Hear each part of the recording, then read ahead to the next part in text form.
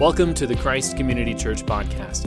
We hope you enjoy this week's message, that it draws you closer to Jesus and helps you become more like Him. For just as the body is one and has many parts, and all the parts of that body, though many, are one body, so also is Christ. For we were all baptized by one Spirit into one body, whether Jews or Greeks, whether slaves or free, and we were all given one Spirit to drink. Praise be to God. Do you consider yourself a person of integrity? Is integrity something you give much thought to? I mean, what does integrity really mean? I mean, we use this word integrity, and we all have different thoughts and different meanings about it, but we need to kind of define our terms to begin the day, right? Integrity just means that you're one. To be integrity, to have integrity, to be integral is to be unified, to be one, to be whole, to be consistent in our way of life. That's what it means to have integrity. To have integrity means I consistently act in a way that is in line with what I say I believe, what I say I think, what I want to be. That's what it means to be, to have integrity. I keep wanting to say to be integral. That's not right. To have integrity. And we've been living through this pandemic for the past year and a half, and what happens when a virus invades our body is that the integrity of our body is then compromised, right? An illness, a bacteria, a virus, something within us isn't working right. And when that happens, our body ceases to have its full integrity. It's compromised. And so our immune systems have to go to work, and they have to fight off viruses. They have to fight off bacteria. They have to address whatever is dysfunctional within our own bodies. We've been living through a season of life where we've been afraid of our bodies losing their integrity, of the integrity of our bodies being compromised by adding something into it that isn't supposed to be there. Imagine if your foot decided just to turn the wrong way one day. Some of y'all are living with that right now. Imagine if your hand just one day decided it wasn't going to do what your brain was telling it to do, right? It was going to act of its own accord. For some of us, we don't have to imagine these things. Our bodies do things that are not natural to them, or at least aren't the way that they're supposed to work. And so we deal with that. I have diabetes. My pancreas does not work in the way that it's supposed to. My body lacks integrity. Its integrity is compromised by a part of it that doesn't function the way that it's supposed to. We want our bodies to have integrity. In fact, we want the whole world to have integrity. We want the whole world to be unified and to work the way that God intended for it to. Every single person on the earth who is honest about the state of their lives and of the world recognizes that our world is broken in so many ways. It lacks integrity. Its integrity has been compromised by our sin. When God created the world originally, back in Genesis at the very beginning, God created a world of integrity. He created a garden of integrity where everything worked just as it was supposed to. And then human sin entered the picture and compromised the integrity of the garden, compromised the integrity of the earth, compromised the integrity of the mission that God had given them. We want a world that works and functions as God intended it to, but we know that our world lacks integrity. Our bodies lack integrity. Our way of life all too often lacks integrity. There's one being in all of the world, there's one being in all of creation whose integrity has never been compromised. Only one person whose integrity has never once been compromised. It has remained whole from the very beginning, and that is our God. Our God, Yahweh, Jesus Christ, the Holy Spirit, our three-in-one triune God has always maintained integrity. Never once has his integrity been compromised. He is whole and he is complete in and of himself. God is perfect and God is a God of integrity. So when he calls people to himself to look like him, to model him in the world, to live after his way of life, he's calling a people to be united, to be a people of integrity. Not to have our integrity compromised by some of us going off and doing this thing which is opposed to God, or doing that thing which is opposed to his plan, or doing this other thing which will perpetuate sin in the world. God calls his people to a life of integrity individually and as a body. He calls us to be a people of integrity together. And that's what the entire book of 1 Corinthians is about. The entire book of 1 Corinthians is about the people of God living with integrity together. You see, their integrity has been compromised because Corinth is a crazy town. Corinth is a market center. It's a port city, and you've got people from all over the known world coming to Corinth to set up shop, to trade wares, to do business together. There are multiple pagan temples there where people can go and worship whatever deity they choose that's sanctioned within the Roman Empire. And when all of these people from all of these different backgrounds gather together in the church, they lack integrity. Because they've all been called to the gospel of Jesus. They've all been called to follow Jesus together, but they're all still living in many of their pagan practices. They're still following some of their ways of life prior to Jesus. And when they bring those in and they try to wed their pagan values or their worship practices now to following Jesus, they're breaking the integrity of the body of Christ. And that's what the Apostle Paul is addressing in this letter to the church in Corinth. He's saying, y'all's integrity has been compromised by these things that you're allowing. Early on in the book, Paul addresses a situation where a young man is sleeping with his stepmom.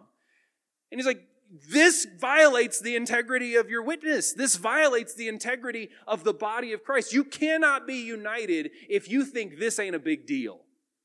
You got to address this.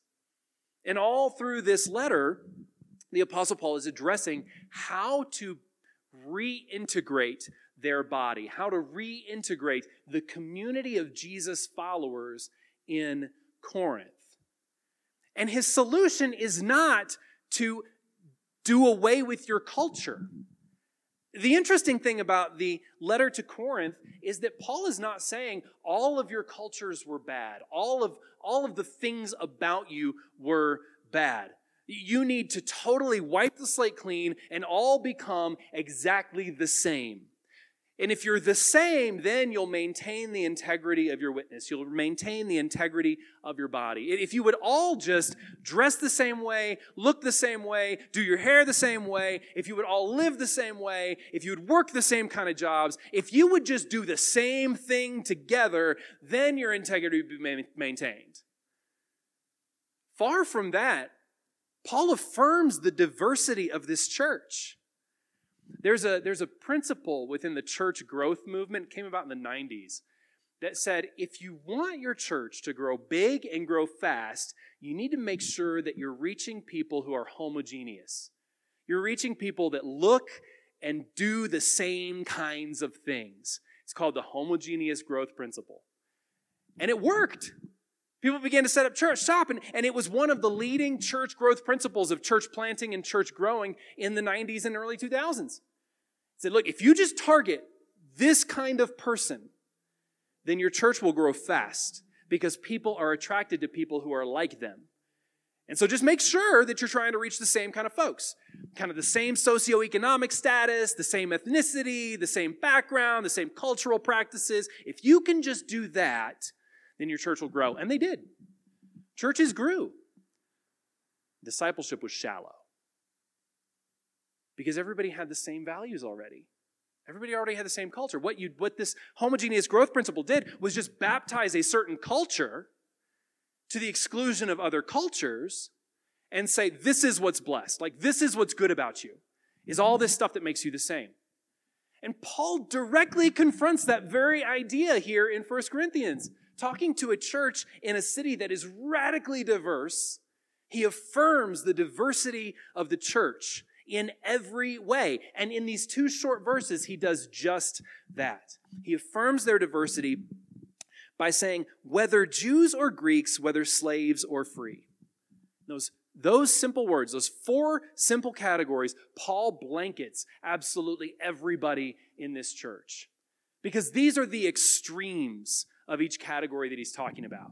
And so he's saying, he's affirming the diversity of the church ethnically first.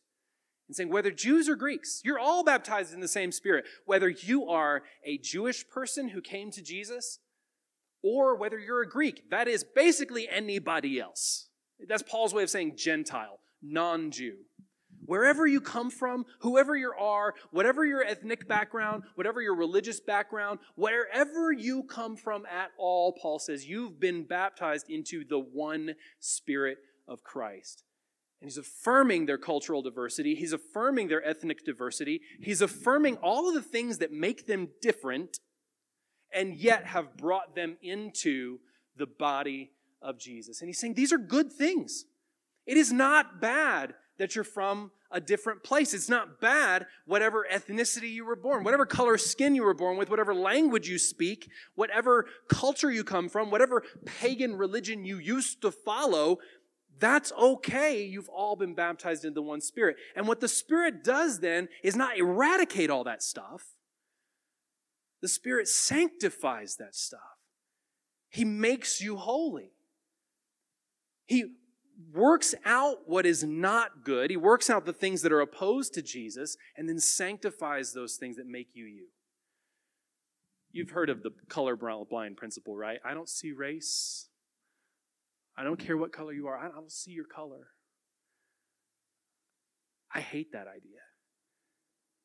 A lot of us do. And if you're one person who says that, if you're a person who says, I don't see color, I don't see race, and you mean by that, I love you as you are regardless of your race, then that's, we understand where that comes from. But when you say that, when you say, I don't see color, I don't see race, you're actually denying the full humanity of other people. Because God does see your color. God sees your culture.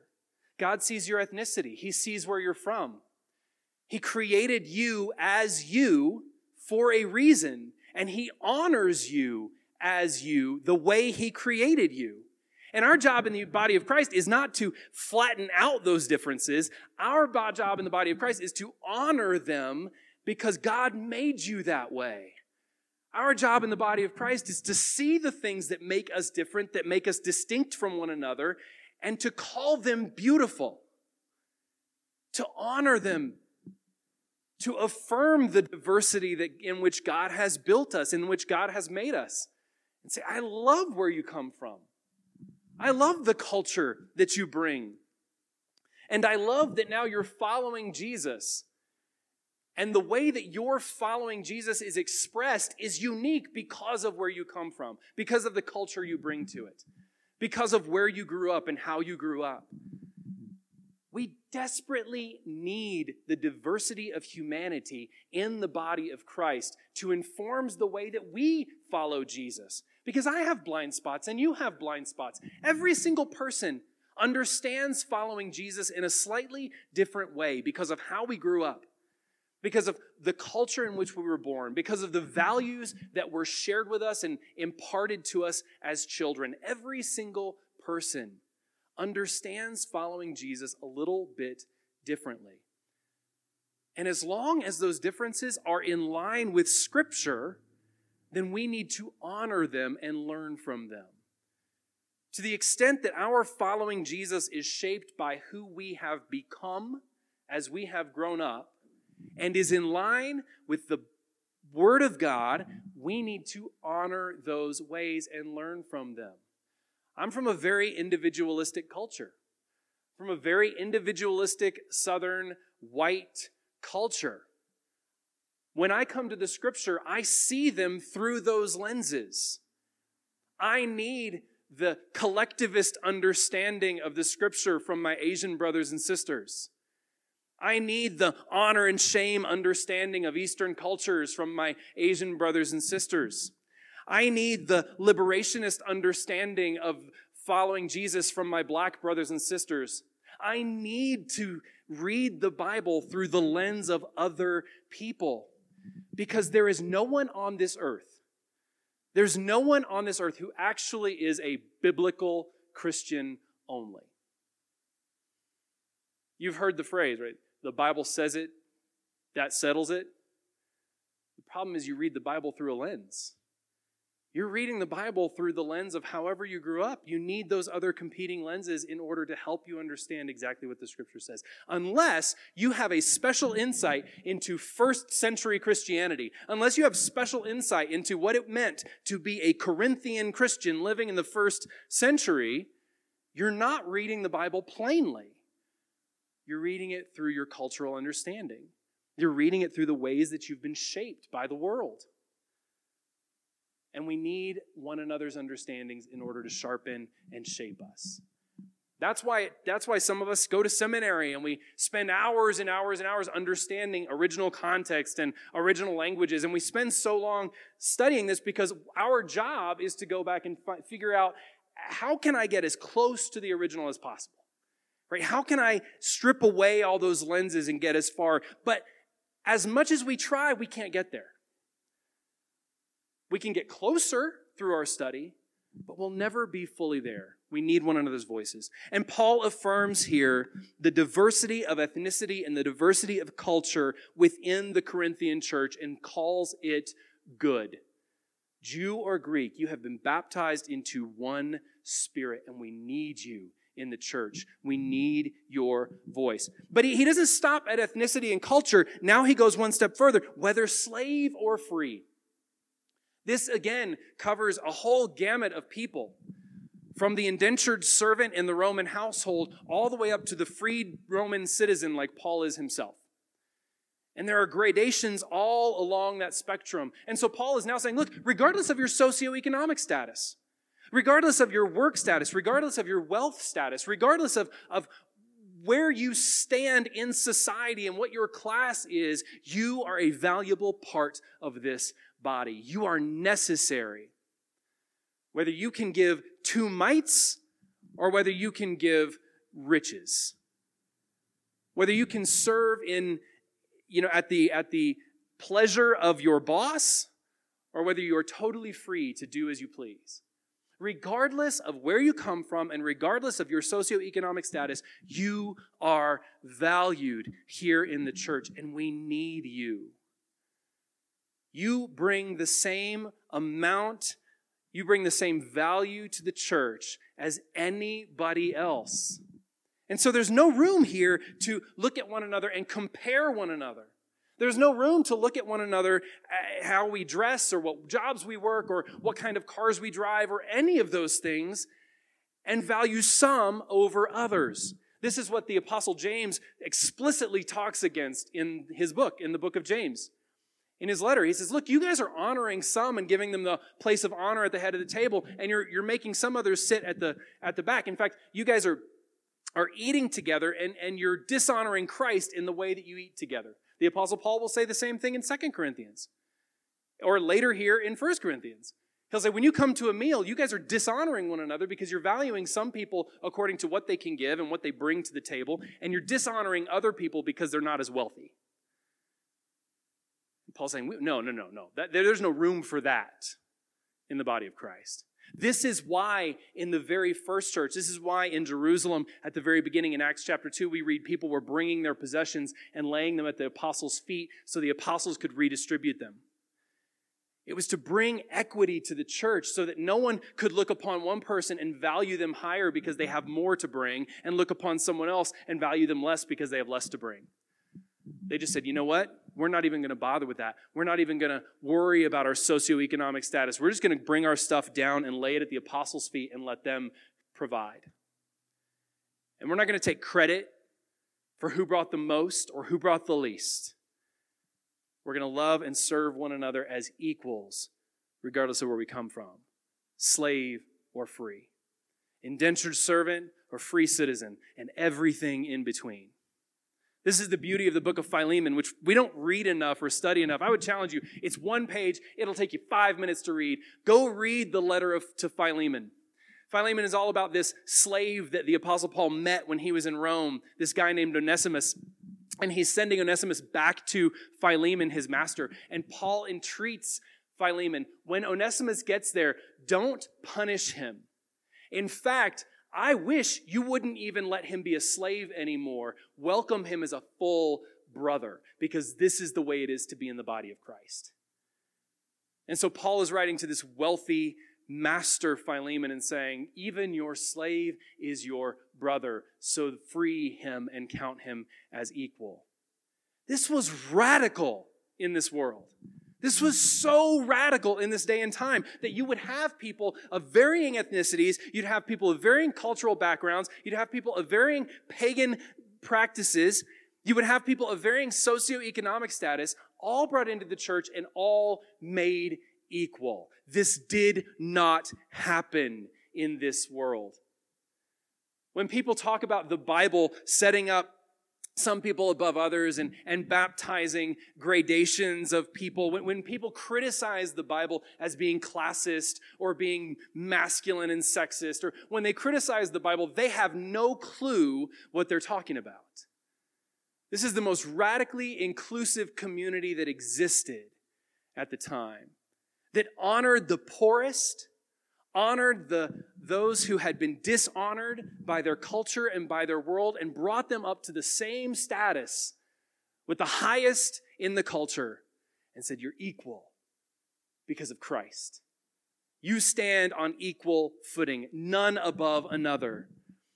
And so this crazy diverse community brought lots of problems. That's why Paul has to write this letter in the first place. This insanely diverse community caused all kinds of divisions and issues. And Paul's solution is not for them to break up. He's not like, okay, you Greeks, you can go meet in that house over there. Slaves, you guys can meet in that house over there. Free people, you guys can meet in that stadium over there because you're like the wealthiest. And he didn't do that. And that's what we do too often in our churches. That's what we do so often in our churches. Our churches, the bigger they grow, the more programs we get, the more we segregate people. Like, okay, youth, you can go over there. If you're a teenager, you got that group. If you're over 65, you can be with those people. If you're under 40, you can hang out over here. If you don't have kids yet, you can be over here. Singles, you got this room. And we break everybody up. And by that, we deny the beauty of the diversity of the body of Christ. Now, I'm not saying we don't need peers and we don't need people to connect with who are in the same life stage as us. We do. But all too often, we create these separate little silos for people and they never talk to one another and we never cross-pollinate. And if we're ever going to walk in the way of Jesus fully and live out the beauty of the diversity of the kingdom of God, we have to unsilo and all come together and say, it doesn't matter what my life stage is. It doesn't matter what my status is outside of these walls. Here we are equal and here we are a family together. Here we walk together. And finally, there's diversity in gifting. So now he's covered the bases. He said, ethnically, culturally, socioeconomically, you're all one. We need the diversity of all of those things, but we also need the diversity of your talents and gifts. The church is not a place where one person should rise up because they're a better speaker than other people, but that's what we do. In our evangelical, industrial complex world, we find the most talented speaker, we find the most gifted musicians, and we put them on a pedestal, and we say, lead us. You are the height. You are what it is. And this leads to narcissistic leaders, narcissistic pastors who build cults around themselves, and then the churches fail because they're built around the gifting of one or two people. Churches are meant to live and to work and to thrive on the gifting and the contributions of absolutely everyone. Everyone. There's not a single person in the sound of my voice, in this room, online, or out the door, there's not a single person whose gifting is not valuable and needed within the church. There's not a single person whose talents are not needed within this church.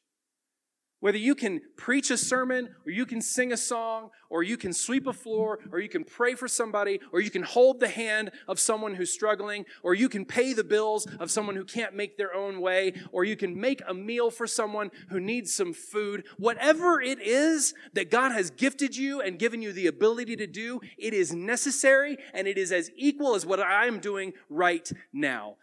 In fact, in many cases, it's more valuable. Because I'll tell you, you sitting there and holding the hand of someone who's struggling and praying with them will mean more to them than 17 sermons I could preach. It's the love that we give not how the love is expressed, that is of most value within the church. There's not a one of you here who isn't necessary to the thriving of the body of Christ, that isn't necessary to the thriving of Christ Community Church. We need one another. We need to lead one another. We need to love one another. We need to equip and share with one another. Because without one another, we will fail. As a church, as individuals. Without you speaking into my life, we will fail. My kids need your voice in their lives as much as they need mine. My wife needs your voice in her life as much as she needs mine, probably more. We need one another in all of our giftedness. However God has made you, God made you so that you could serve Him in only a way that you can. God made you so that you could love your neighbors in a way that only you can. God crafted you.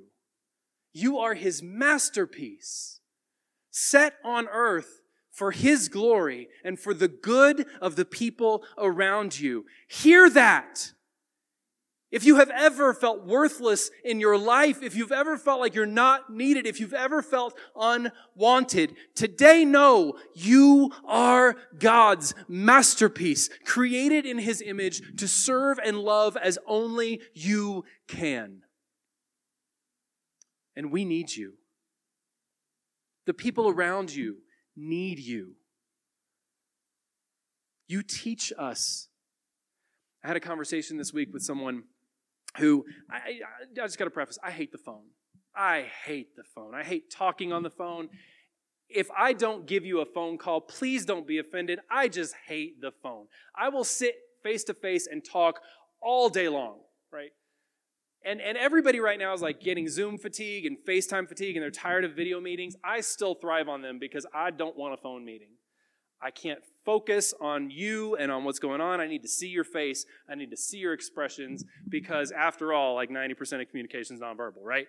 So I hate the phone. But there's someone who I regularly talk to on the phone, and honestly, I dread it every time.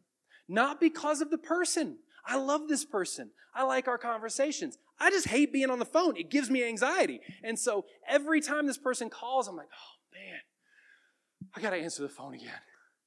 I really don't want to. And every time we have a conversation and afterward, I'm like, God, thank you for that. Thank you for stretching me. Thank you for using Him to teach me. Thank you for using Him to help me to love better, to grow, because I need His gifting to stretch me. We all need those people in our lives whose giftings stretch us, whose giftings grow us, whose giftings fill in the gaps that we can't do. I am so grateful for the elders of this church. Let me tell you, when I came, I was very straightforward with the church, with the search committee and with the elders. And I said, look, I'm a good organizational leader. I'm a good preacher, I hope. I can do the upfront stuff. But really, I'm kind of terrible at like visitation and like those with people I don't know. Now, if I know you, I will be at your bedside in a heartbeat. But it's really hard for me, and as it would be any of us, like just to, hey, pastor, will you go visit this person you've never met on their deathbed and like sit with them? Like, there are people who like live for that. That's not me. I love you and I'll do it, but that's not me. But our elders step in and they said, okay, we understand your gifting, Brandon. We understand how you're created. We understand how you're made. We will step in and do that. And so to this day, there are people, maybe you're with us online right now, there are people who our elders have cared for, who I've met once or twice. But I know they're cared for because our elders have stepped up in their giftedness to love and care for these people that I've not. And I can be confident that Christ Community Church is caring for its people because we have elders who are reaching out and loving and caring for these people that I haven't built a relationship with. We need those elders. We need those deacons who are serving now. We need you who have worked behind the scenes. We need that team that's here every Sunday morning at between 8 and 9 working to get ready. Y'all don't even know. We got a team of it's like 15 to 20 people on Sunday morning who show up to do stuff to get ready for this service. And if you ever want to join us at 9 o'clock in the morning, we're praying at the back. We're praying for you. We're praying for the service. We're praying over everything that's going to happen on a Sunday morning before you ever come in the door. You won't know many of their names, even as small as we are. But they're there serving and loving for you because their gifting matters.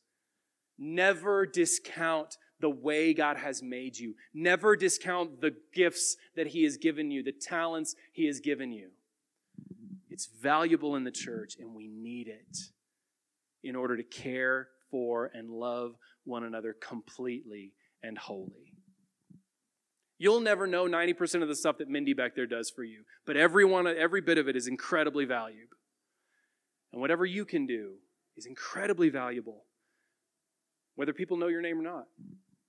Now, in the coming weeks and months, we're going to be highlighting some of the people who are serving here, and you're going to be getting to know some of our regular people and volunteers, and we're going to be putting them up there because you need to know the diversity of gifts and the diversity of talents that people are using to serve you and to care for you. And I would invite you in the coming weeks and coming months to evaluate, what do I do that gives me joy? What do I love to do? How has God made me, and how can I use it to serve Him? You may not know how to use your gifts and talents to serve Christ or to serve Christ's community or to serve your community, but you know what you like and you know how God has made you. And so come and let's have a conversation about that. Let's grab coffee and talk about how you can serve in the body of Christ and how you can love your neighbors in the way that God has made you to love. Let's value the diversity of gifting among us. Let's value the diversity of talent among us, even as we value the ethnic diversity and the socioeconomic diversity and the incredibly different ways our God has crafted each masterpiece in this room and online with us. Let's have that conversation as you move forward. And I pray that the Holy Spirit would move on you, that the Holy Spirit would move in your heart to say, I want to serve, I want to love, I want to care for people, I want to give of my time and my talent in order to serve Christ. Maybe it's with Christ's community, maybe it's somewhere else. As long as it's serving the purposes of Jesus, I don't really care. But we need to get you involved and engaged in serving the body of Christ and serving our community in love, because that's what God has called us to, and that's what He crafted you for. And ultimately, it's what God displayed for us when He came to us as Jesus Christ. And Jesus said, the Son of Man didn't come to be served, but to serve and to give His life as a ransom for many. It's that service of love and sacrifice that He calls us to and that He's equipped us for. And so when we serve, when we give of ourselves to love our neighbors, even in ways that stretch us, when I pick up the phone, even through my anxiety, in order to love a friend of mine, I am being like Jesus. When we give and we serve and we step up to love, we are being conformed to the image of Jesus. We are becoming more like Him. And that's what we should all be aiming for. Diversity as we become more like Jesus together. Let's pray. God, thank You for the diversity of faces, of stories, of cultures, of gifts that You have assembled within this church. Thank You for the ways that people are already serving and giving. I pray, Lord, that we wouldn't feel a sense of guilt this morning or shame, but just a sense of motivation to love as You have loved us, to give of our time and our talents, not out of obligation or legalism or to earn Your favor or to try and become better than anybody else, but simply because we love Jesus, we love His people, and we love those who don't know Him yet. God, I pray that Holy Spirit, You would be moving in our hearts today, revealing to us the ways that we are created and crafted, the masterpiece that we are, and how You are calling us to serve and love and pursue the gospel of Jesus Christ, gospel transformation for everyone around us. In the name of Jesus, amen. Thanks for tuning into the podcast this week. For more information on Christ Community Church in Southeast Denver, visit christcommunitydenver.org.